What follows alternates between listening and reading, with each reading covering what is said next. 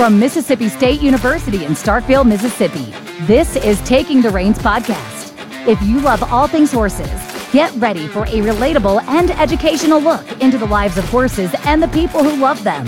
Now here's our host, Clay Cavender. Welcome back again to Taking the Reins, and I think you're really going to enjoy today's episode because I got a great opportunity recently to sit down with a good friend of mine, Joel McQuagge of the University of Florida. Joel and I both share a lot of interest, both as professionals and outside in our hobbies, but one thing that we do have in common is horses. He does basically one of the very same things I do here at Mississippi State at the University of Florida, in which he holds a sales and marketing course and teaches students how to sell and market horses. But today we got a chance to sit down and discuss candidly kind of the pros and cons of the way we run our programs and give you some insight on some do's and don'ts and things that worked for us, things that haven't worked for us in the area of sales and marketing of equine. So here's my conversation with Joel McQuagge. It's like trying to explain to somebody how to train horses. You can talk about it all day long. Until you do it. All right, we're talking about marketing and sales today, and the reason that I wanted you in particular to be on this with me is because we've both, you're ahead of me in this game, but we've both tried to figure out ways monetarily to help our programs, to help our kids learn more about marketing and sales. And I think probably the biggest value in what we have in common is way up on that list is the importance of connection to the industry. And you can correct me if I'm wrong, but I think that that's extremely important, is to have that visibility to the industry. And so I see that with the University of Florida. That's exactly what we've tried to do the last 5, 6, 7, 8 years at Mississippi State. And so those things are common goals, I think. But I'll let you speak for yourself here in just a second. But as far as you've been there, 27 years. 27 years. God, I'm old. We're getting older every day. How has it all evolved? What was it when you got there? How have you changed it? I would tell you, 27 years ago, when I got there, I think there were 10 mares at the horse teaching unit. There were probably 30 some odd mares at the Equine Sciences Center. The horse teaching unit, there wasn't a quarter horse mare there. There were some standardbreds, saddlebreds, Arabs, and maybe a thoroughbred, and then quarter horse stallion, oddly enough. And so down at the Horse Research Center in Ocala, when I was first hired, I was hired basically to develop the horse teaching unit, develop an equine program, teach classes, develop some classes that weren't currently being taught, and then obviously teach those classes.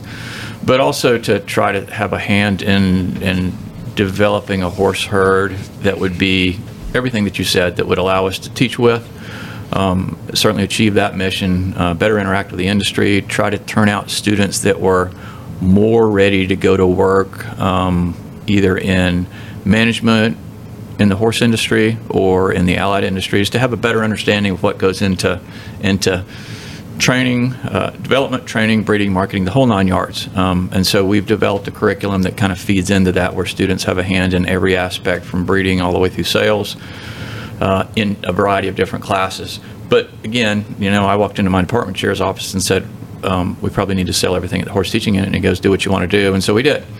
And then at the Equine Sciences Center, we had some quarter horses that were a variety of different things, and some thoroughbreds, and they were primarily at that time down there used for nutritional research and some reproductive research. And had some discussions with some faculty members about, in my opinion, it was a whole lot more fun to do teaching, research, and extension with really good horses rather than just horses. And so that didn't go off as well as it might have early on, but over time we've kind of developed that mindset. And then after a few short years, I was given the opportunity to have faculty oversight of the Equine Sciences Center, and so we started selecting horses basically that were modern, good pedigrees, had marketability to them, and were just a better quality kind of horse to give our students, again, that opportunity to work with good ones. It's way more fun to ride a good one than it is to not ride a good one. So, and it takes just as much input cost to raise a bad one as it does a good one. And I see a lot of similarities in what you're trying to do, and I think that's why we've always we've made a lot of connections as friends on many levels, but one of them has been that goal of trying to, and I want to have respect in the industry. 100%. Yeah, I want those guys to think that we're doing the right things. We're in touch. We're not out of touch. That's important. So obviously genetics, Joel, is an important key to aspect of breeding programs, but what would you say that what is your basic strategy for that? So, as we evolved into a straight quarter horse broodmare herd, we have kind of gone, my number that I look for across the broodmare herd is I look for 40% of our broodmare herd, if you're talking genetics and disciplines, and we might as well start there. 40% of our horse herd, our mare herd, is going to produce what I would call ranch-oriented horses. So that could be reiners, cutters, cow horses, rope horses. 40% of them are Western pleasure producing mares, and then the other 20% fall in the hunter jumper market. And that's kind of worked well for us. We were blessed early on to have some really, really nice pleasure horse mares donated to us, and that kind of gave us a good place to start with that group. And then as time has evolved on the ranch horse end of things, we've had some nice mares donated there too. And then we also look for opportunities to retain really good fillies too. So if they've got a good pedigree and they ride well, we might put them back in the broodmare herd. Every couple of years we'll hold back a filly or two too. But again, modern pedigrees, what the industry wants, and I would tell you,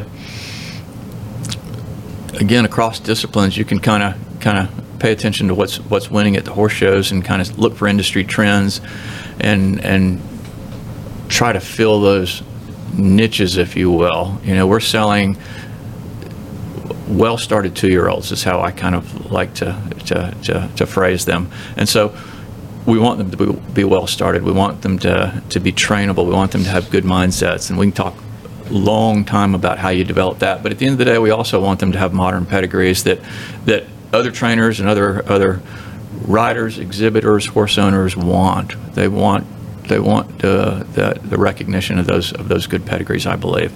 And I think that's become more and more important over the last 10 to 15 years, maybe, in all aspects of the horse market.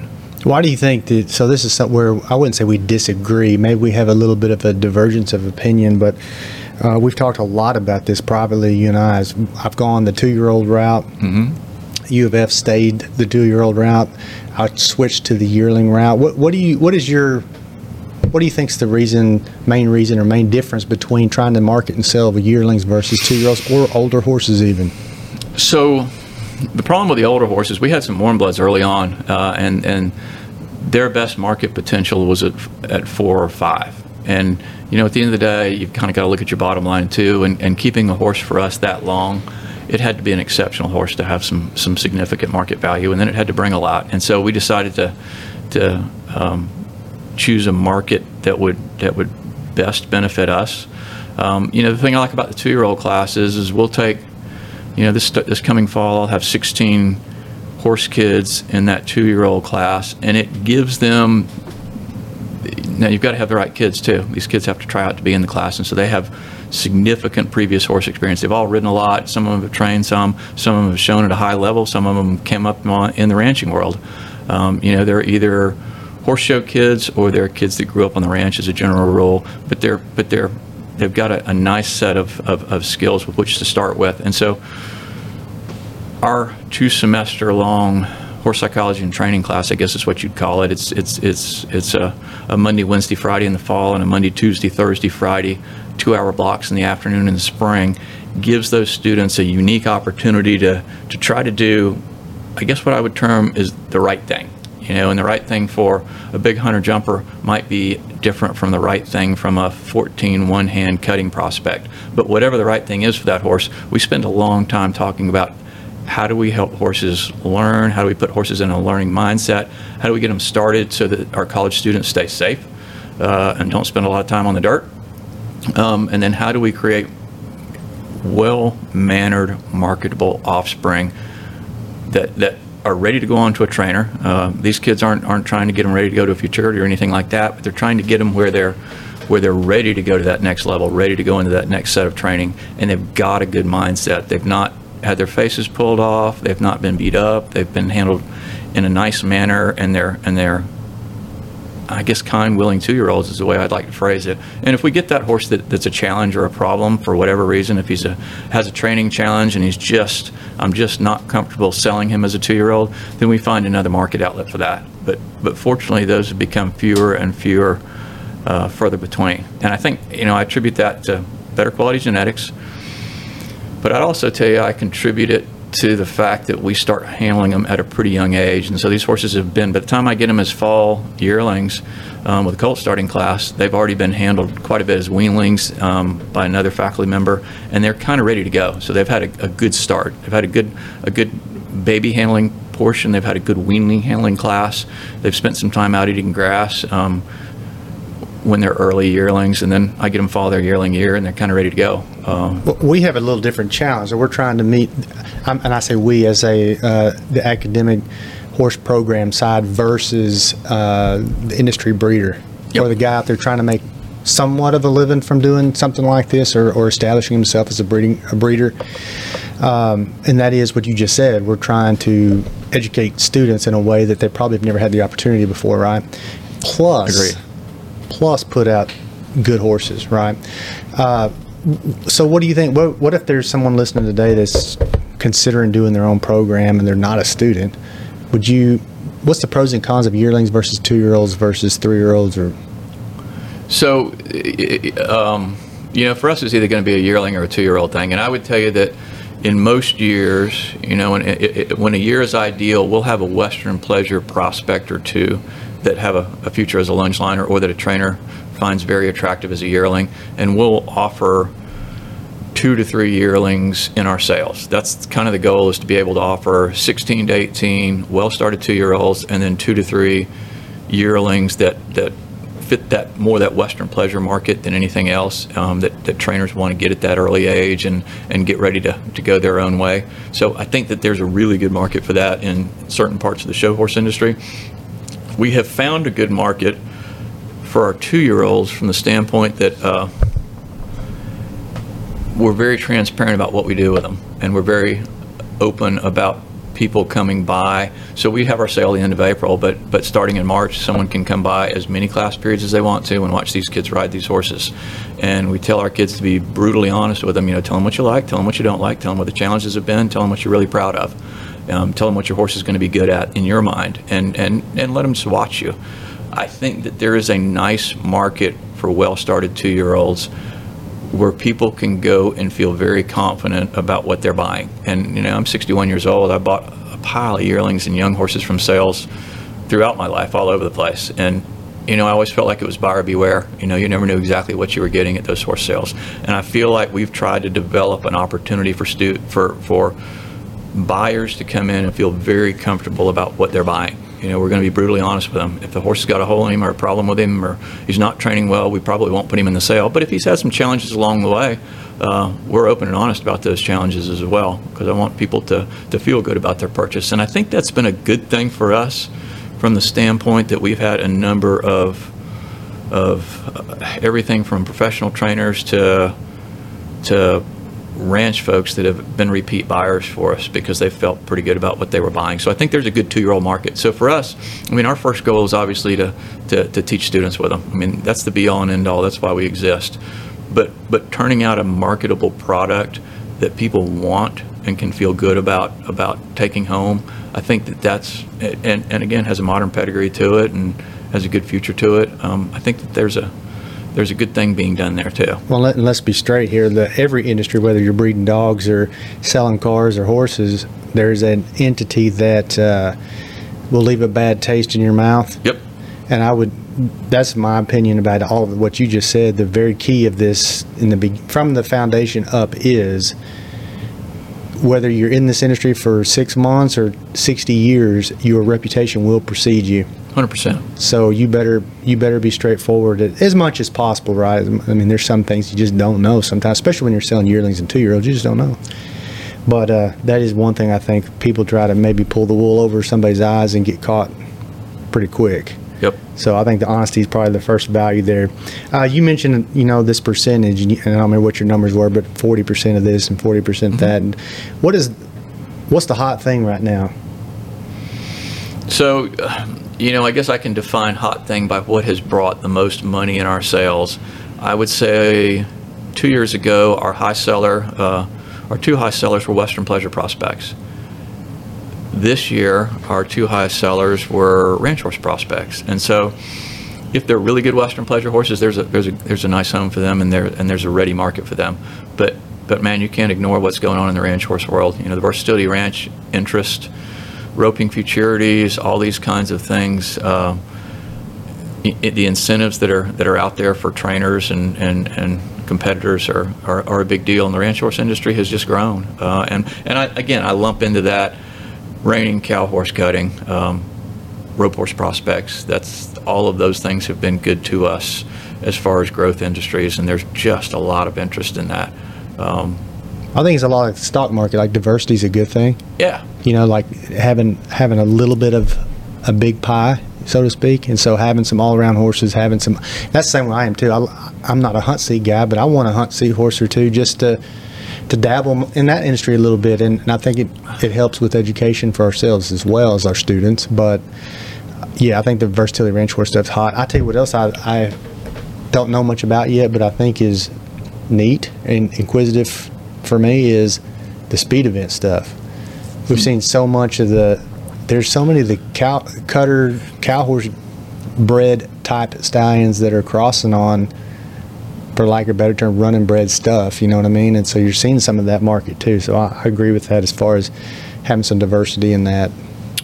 I'll speak to that just a tiny bit. I would tell you that wasn't up until 2 or 3 years ago. That wasn't much of a market for us, but we have bred to a couple of those running oriented horses to try to make big head horse prospects, because again, team roping has been a big deal and is a ready market. But the barrel racers have fallen into that too, and so you look again at the incentives that are being paid out there for some of these horses that are enrolled properly, and we have paid a lot of attention to that and are trying to do that. Well, it's where the money's at, right? It's where the money is. A ton of money. The NBHA stuff's huge, and of course, I'm like you. I don't think either of us have a personal interest in the speed event world, but heck, I like making money, and so I want to think about that. Right. It's something to think about. And that's evolved. 5-10 years ago, Yep. Everything was big, tall, lanky, long, thoroughbred type stuff, and now it's getting to be these more cutter-oriented type of breedings for speed event horses, which is neat to see the evolution of that. Here's a question for you that we've talked a lot about, you and I. We had a big learning curve, like most of the horse industry, and this online stuff that came along. COVID moved us to online. So what's your take on online stuff? So we started 25 years ago doing sealed bid sales, and it was probably where we needed to be. We didn't have enough horses to have a decent sale, and I don't think we had a quality level of horse at that time to be able to attract a crowd. And so it took a while before Sandra would tell you I went kicking and screaming to a live auction, because I'd watched so many horse sales fail in Florida and just not get anything done. And so it took a while before we finally got to the level that we felt like we could hold a live auction, and it worked well for us. We had several years of what I would term very successful sales at the time, and we drew enough of a crowd. I didn't think we would have enough of a crowd to sell 17 or 18 head of horses, but we did okay with it. But then, as you mentioned, COVID hit, and so we had the opportunity to do our sale online, and I remember sitting in the room as that sale closed out. A week ahead of time, let me rephrase that. A week ahead of time, again, I was nervous as a cat because I really didn't think people would find the horses. You just never know. And also, we didn't know what to expect from COVID. We didn't know what the horse market was going to be like. But it was a really good sale for us. Really good sale. And one of the things that we discovered online is that people could still come in and look at the horses if they desired. And we have people that'll drive in, fly in, do whatever to look at our horses before a sale. But then they could be in the comfort of their home in Cave Creek, Arizona, or New York, or wherever, and bid and feel good about what they were doing, and then make transportation arrangements for their horse to get to them. And so it broadened our horse market tremendously, and I didn't see that coming, but it was good for us, and it's continued to be good for us. We're in a situation, we sell our bulls the same way. We sell a group of purebred Brahman bulls around the same time as the horse sale. We do it all online, but the horse sale, the online market has been really, really good to us. Yeah, I think I was like you. I didn't want to do it. Yeah. And there's good and bad to everything. I think there's some not good things, but I think for the pros outweigh the cons, because like you said, the marketability, you get the public eye gets onto your program outside the borders of your state, which is a good thing for sure. The con to it, from my I guess my personal perspective, is that we've got a class called Horse Enterprise Management that helps a lot with the marketing of the sale for us. And so being able to put on that live auction where you bring in an auctioneer and you have ring stewards and you set up the sale day and you have, steak dinner the night before. You have the whole 9 yards. And meeting. Yeah, all those kinds of things. I thought there was a lot of value there for our students, and there is value there. So I missed that aspect of it, but from a dollars and cents standpoint, I can't argue with the success. Well, that's the thing is, especially when you're answering to someone above you and they want to know what the bottom dollar is, Right. and you're bringing in more money than that. That's than you were before. That's always a positive for sure. And I'm like you. We did that at Texas A&M too. We had a in-person thing, and it was, who doesn't like the hoopla of a live sale? Right. And it just brings that different avenue, meet and greet, shake hands with hopefully some people are going to invest in your program down the line. And I think students today, fewer and fewer of them have been to an auction. They haven't seen that, and so it's brand new for them. And so I did like the idea of exposing them to hosting our own auction. Again, being comfortable with an auctioneer. We still bring in an auctioneer that talks about what he does, but instead of actually selling the sale with his voice now, he also manages their online auction company, he and his wife. So they get to interact still with some of the same things. They just don't get that sale day atmosphere. Yeah, one of the things I love about the online part of it is that, like you said, it opens up the market. So instead of hoping, it seems like an online or a live auction in the past, you would have maybe your top 5 high-end horses, and Right. your buyers were there for those, and maybe your moderate marketability horses they had interest, but it was 1, maybe 2. Yep. And then you weren't selling those horses for what they were Right. valued at. You're getting a bargain there. So there's good and bad to both. We work a lot with the industry and trying to get our stallions marketed, from the industry. I think both, when you start looking at all the stallions that you use, the stallions that we've been able to use, we've gotten all ours donated, which is, it's I wouldn't say easy from the stallion perspective. It's about connection. I think you have to develop a relationship with people, and then then they have a nice stallion and they're willing to invest in your program, and it's not a huge risky thing for them because how stallions are physiologically made, right? So, but the mare side is difficult. What's been your approach to the mare side as far as today? Like if you go to the NRHA or NCHA futurity sales, you better have a darn good mare and the right stallion to get into that $75,000, $100,000 kind of horse, or greater. You touch on a good thing. And so I think if you're going to call someone or visit with someone and ask them for a donated stallion service to your program, you need to have a good mare. And so, that was a holdup for us some years ago when we just didn't have the mare quality that I felt like we needed to have. And as our program has evolved and we've added better mares to it, it's much easier to call a stallion donor and say, hey, I've got this mare such and such, if they're at least either familiar with the mare or they know what her pedigree is. If she's produced a world champion, it's a whole lot easier to ask for. When you got prissy legs, right? When you got prissy legs, man, in good shape. Oh my gosh, I wish I had a barn full of them. We all do. Yeah. When you're blessed to have a really nice mare or some really nice mares, and you call people, it's much easier for them to say yes. They want to know that the progeny that are produced from that mating are going to have an opportunity to go out and do something, preferably. And yeah, we will have a horse that brings a lot of money that will go to the ranch and never see the show pen. But we also, there's a reasonable opportunity to expect that a well-bred horse that's turned into a nice individual will have an opportunity to go show somewhere, and the stallion owners want to know that too. Well, and that's kind of what I was saying. It's so easy to find the stallions because owners don't have to depart with them, for one. Right.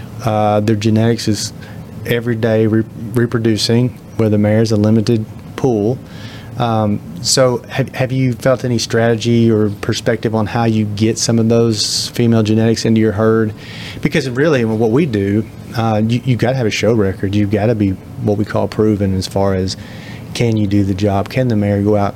Or can she produce offspring that are winning? And so I think that's a hard one there. It's a tough deal to get those mares because, I guess I look at it a couple of different ways. In the Western pleasure world, because of the nature of that industry and the people that sometimes buy and sell those horses, we've been very, very, very blessed to have some nice mares donated to us that have shown, and then somebody's gone a different direction with their interest or their interest in showing, and so they've been able to donate that mare to us, and we've been able to add her to the program. That's a big deal. Mm-hmm. That's a great thing. In the ranch horse world, it's a little tougher thing. Particularly if a ranch horse is coming from a ranch, because oftentimes, they may not breed a mare for a few years and then decide to donate her. They'll breed a mare till she's no longer productive. And so we've had to look for opportunities. When we get a good mating, we get a mating to a really nice stallion that's out of a really nice mare in our herd, and that produces a nice filly, and she rides well, we certainly may sell her. But we've added to our mare herd that way too. And so, then we've got a horse that doesn't have a show pedigree, and certainly I wish she did. But if she's got great genetics, when we breed her to a nice stallion, then she has the capability to be able to produce something, and hopefully she does. And usually it works out that way. Now, it might take her a year or two to produce something that goes out and wins, but that's worked for us in that segment. We haven't had it as much luck getting the really nice mares donated along that line. It's just because it's a different business, it's a different industry, yeah, a little people different are using mindset. them. They use them. Yeah, they want to keep them, right? Yeah. We've had some luck with like problematic mares that are having reproductive issues, especially with like Florida, we have a vet school available, so we have some of that capability too. What do you think about some of those? Are you guys using anything like frozen embryos? Do you get a chance to use any advanced technology like ICSI or anything like that? Or is that just kind of, to me, I think those things have priced the small, moderate, medium, middle range guy out because of what it costs to use that stuff. So we've got 2 mares in our program now that we will flush embryos from, and we've had some success with some freezing as well. We've got a researcher who's doing a lot of work now on ICSI, and so we'll see where we go with that. But as far as advanced technologies, I guess the only thing that we've really taken advantage of again is those higher end mares. Again, it's only a couple mares for us that we've looked at flushing and have had success with. Let's switch gears just a tick. So part of this whole thing is we've been talking about people who want to sell horses. They got to consider genetics. They got to consider disposition. They got to consider athletic potential, all that kind of stuff. But when it comes down to selling, how do you approach things like video creation, use of social media, pictures, all that kind of stuff? How's your group approach that? So I tell you, we probably advertise almost exclusively on Facebook, or online. Obviously we have an online auction portal that those horses get loaded to. We have stills, we have videos, and I would tell you we could do a better job of that. If you're going to have let's say our sale is April the 27th, for example, you're still looking at a green 2-year-old. And even though we live in Florida, some of them have got some hair coat. We're trying to get rubbed out on them in February or March. And so we're trying to time everything such that the horse looks his best from a hair coat standpoint, but that his training is where it needs to be too. If you got a horse that's taken a little bit longer for whatever reason, maybe it's a horse-kid combination. Well, it is a horse-kid combination. I'll be blunt with you there. It's a little harder than if you or I were riding all these 2-year-olds. Because if I've got 16 to 18 kids in a class, they have a variety of different experiences, and they've got a variety of different horses. And so you're really training two things. You're training 100%. It makes it a little crazy on me because you're constantly reading what's going on with that college student and horse interaction, and trying to look for their best opportunities to be successful. So they're all in a little different place. And so to come back to your question, it'd be wonderful if we could have pictures or videos shot in February or March. Well, we'll get them shot in March, but it'd be nice if we could all have them in February and uploaded. But I should have asked. Your sale's in May, right? End of April. End of April. Ours is in November.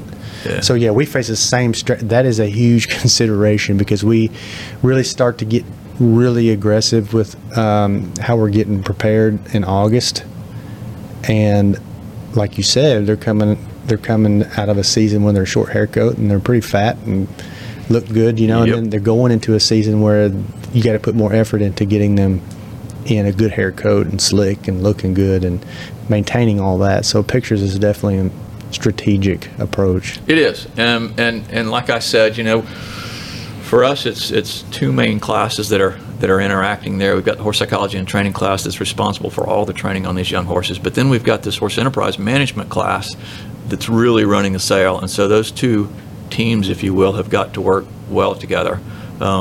Sometimes they do, and sometimes we could probably do a little better job at some of the things that we do. And so we've tried to begin to look at scheduling timelines a little better, and holding ourselves accountable to getting those things done.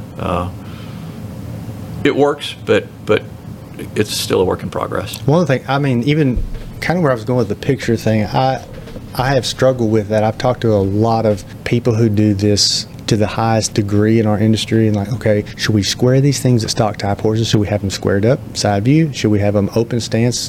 What should we have, a completely black solid background? Should we have a natural background? There's so much thought. I think if you're trying to do it right, you're thinking about it. And so I totally think that now the industry, especially online, expects front view, hind view, feet. They want to see everything. But so my dad always said this, it never left me. It's probably one of the rules I use in my head constantly when I'm judging. He'd always say, I didn't understand as a kid, but he'd always say, Clay, every good horse has a good profile. Mm-hmm. And funny, I was saying that I was picking out horses for where Joel and I at the Southern Regionals work in a horse show, and so I was putting horses together this morning for the judging contest, and I could walk the barns, and there's a few times you just walk by a stall and a horse will just stop you. And it was that attraction of the profile, and I think sales pictures are that same thing. So you better have a darn good profile picture 100%. that catches the viewer quick. And that's a task, because we don't use a professional photographer. We have used in-house photography from the University of Florida and some of our own crew, and it works for us. And we've gotten good pictures, but it takes a while. And so in the past, through this year, we've got a spot on a lake that we like to take pictures for. It's a beautiful backdrop, mm-hmm. and they'll be able to take 2 or 3 pictures, 2 or 3 horses. They'll get 2 or 3 horses done every Thursday, and I'm like, oh my gosh, can't we get more horses done? Well, the sun's not right, or the weather's not right, or the mower's going to be here on Friday, or there's this, or there's that, or the other, and I'm almost to the point now where you talk about backdrops. I've begun to wonder if maybe we don't do a backdrop and shoot them in a barn and try to get more horses done on the same day, because it seems like it drags us out forever, and I just have to walk away and let my guys take those pictures. Yeah, it is. You are absolutely. It's totally frustrating. It's crazy. Because that's something I emphasize a ton is we can't just have fun with them, grooming them and lunging them and getting a saddle on. We got to spend 10 minutes a day or more squaring them up. Yeah. Making them stand there no matter what. They got to stand still so that when the videographer or the photographer comes, we can get 7 or 8 done in a couple hours, because it takes a long time. So I would really emphasize. So one of the things I do, like Solo Select is a great online, has a ton of horses, and different entities will have that. But if you scroll through there, you'll see some really good ways to do things and some really not. Right. And so I've always tried to really maintain that we got to make them stand up. They got to be square. So much goes into this. It's not just pedigree. Pedigree is a huge part of it, but feeding program, hair coat, way they're standing, even our videos. We have to put videos out now on the online stuff. Everybody wants to see them move. We've gone to a script, we've gone to a script because there's so many different ways to do it. Right. So to try to create some uniformity, we've gone to a script. I want to see on the end of a lunge, because we're selling yearlings, so I want to see on the end of a lunge line, I want to see 10 seconds at the jog to the right, 10 seconds at the, but that's the other thing too is how many people will watch a 5-minute video now? Not many. I think if they're not going to come look, they probably watch every bit of it. But if they're going to come look, they're going to look, as you said, for that horse that catches their eye or the thing that they're interested in, or they've pulled up the pedigree and they thought, this horse has a nice pedigree. Let's see what he looks like, and then they'll watch that video enough to kind of get hooked, and then they'll want to come maybe see him in person. But that is a challenge. And in our instance, the same thing. We haven't done a great job of going to a script, and you and I talked about that last year, and that's probably something we'll look at for the future. I don't know. I think we could spend a little time doing a better job of that probably in our own house. I think to me it's like anything else. If you're going to buy a car from somebody or you're spending money, you want them to be professional too. And so even the students, like as part of the script, if you go out to sell your horse and you're going to put them on the lunge line so that people can see him move, and you got your ball cap on backwards and wearing flip-flops and shorts, you aren't being marketed directly, but you are indirectly. Absolutely. So the whole package goes together. So that's something that we've tried to really approach and that's part of teaching students too, isn't it? Sure. So yeah, I think there's so much strategy to this, and we've talked a ton about this the last 5, 6, 7 years, and I'm still learning, still trying to ask questions and figure out.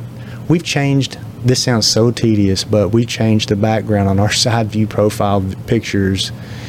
We used to black it all out because my idea was the thought that the horse would pop. Right. And the first year, I didn't hear nothing. The second year was like, I'd get these comments like, we want to see a natural background. Right. Okay, then I put a natural background there. Well, that's hard to see because of the blue sky in the background. Can you put a dark background? So I wonder sometimes, where do we go? What's the right thing? I don't know. Maybe there's not a right thing. Yeah, I don't know. Like I said, we've shot all our shots for the past 10 years on an actual background in one particular spot that's beautiful. When the sun's right and the sun's coming up, it's facing toward, the sun's coming up over your shoulder, it's showing on the horse, it's a gorgeous backdrop, it's a beautiful lake, unless it's raining, or unless it's cloudy, or unless the mower's there that day, or unless the grass hasn't been mowed. And we probably need to rethink some of the things we do so that we're able to get more horses taken in a week. It's a frustrator. It's definitely tough to do, but yeah, I want to bring I want my product to bring the most value.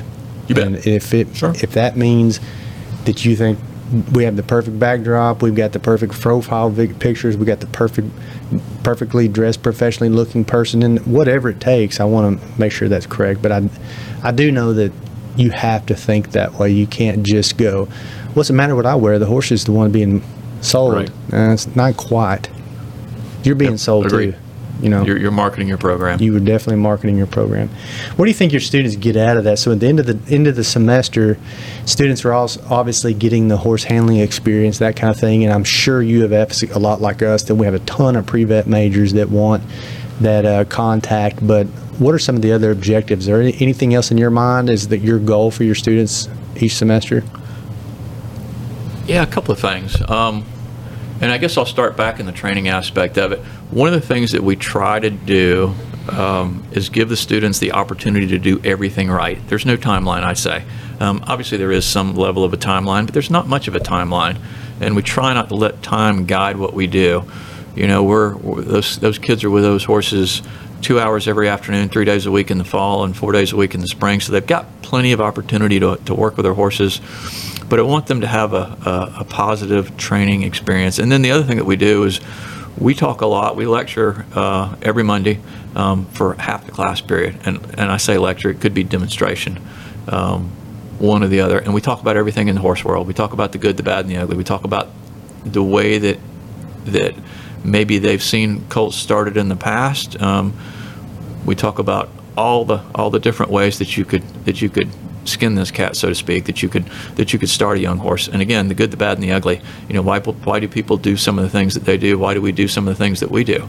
And we will, we'll show a few different ways to do some of the things. And so I think that learning opportunity, whether they're a hunter jumper rider that's ridden, all over the U.S. or a kid that grew up on a ranch in Okeechobee, I think that there's a unique opportunity to get to do some of that the right way. And I think they get a lot out of that. The other thing that's interesting that I didn't appreciate as much as I do now is,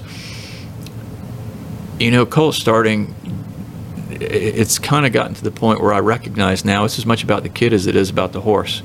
And so for some of the students, it might be about learning to control their emotions and learning to focus. Mm-hmm. And I preach this to them all the time. I said, it doesn't matter how bad of a day I've had.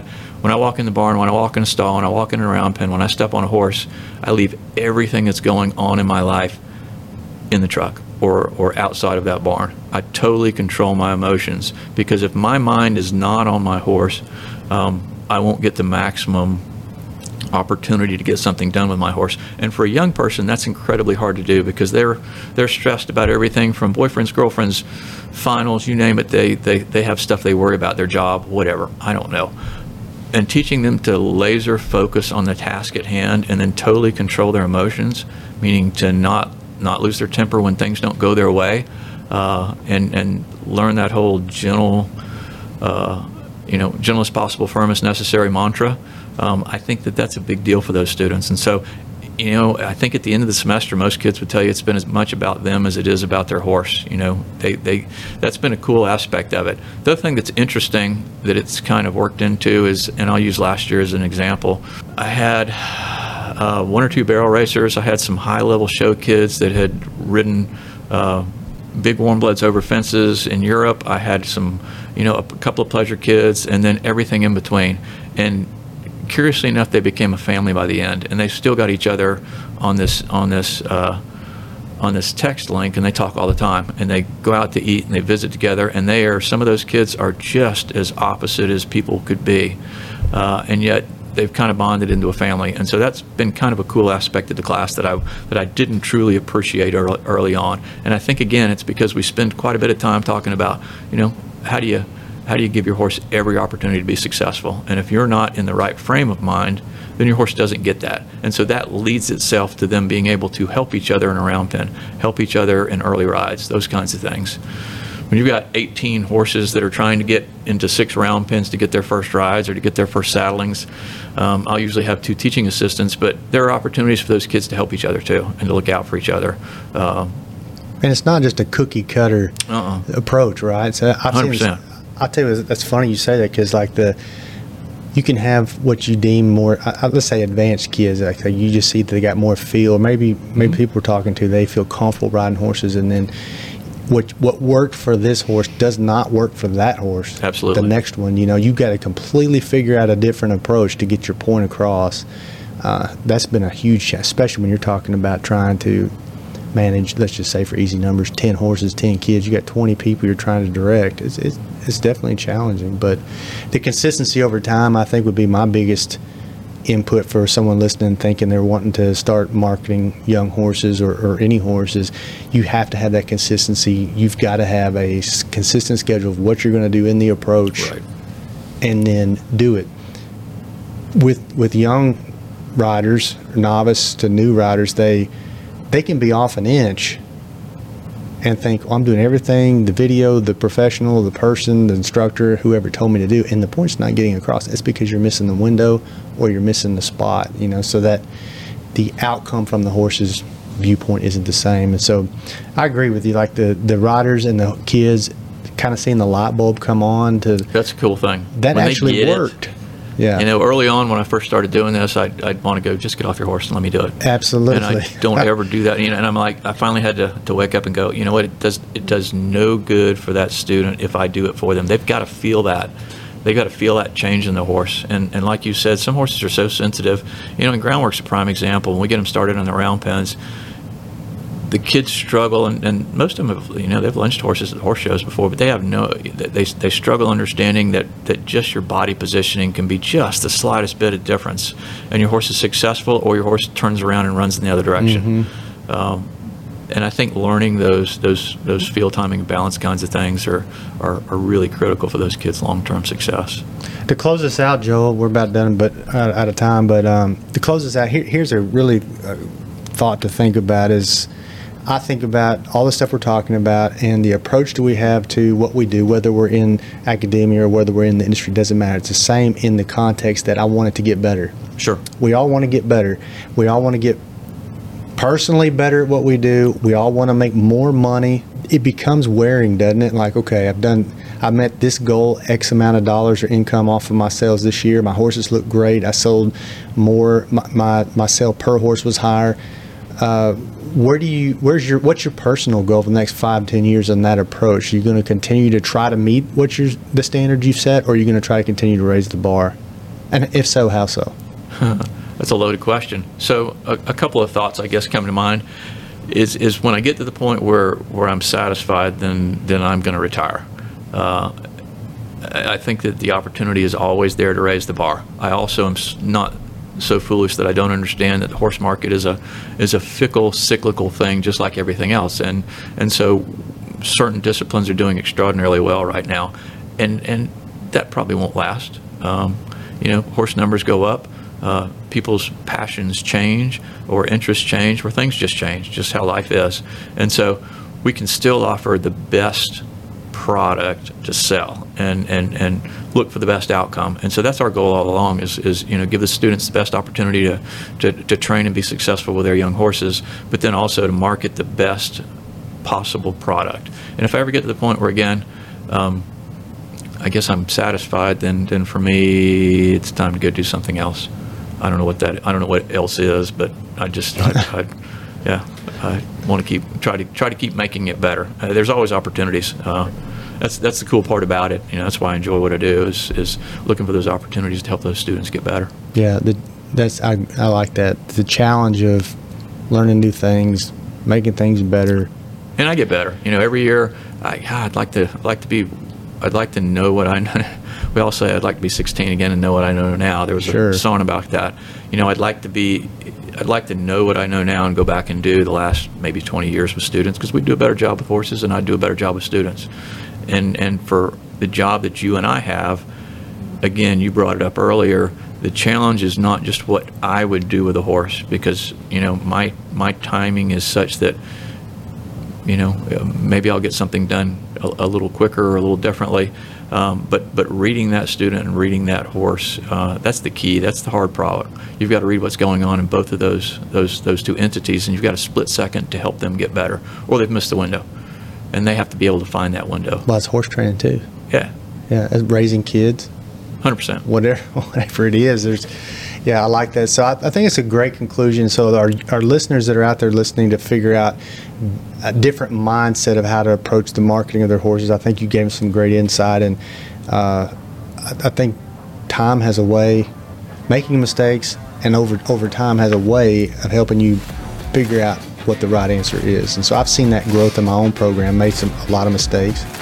But I've appreciated that I can use what you've done as a model for what we do, because that's what we got to have too. That's one thing I see a lot in the horse industry that I love, is the willingness for people to help other people and to not retain their secrets, but say, hey, this is what worked and this is what doesn't. So that's kind of the goal of this podcast too, is to put some of that on the table and say, these are experiences from horsemen that have worked.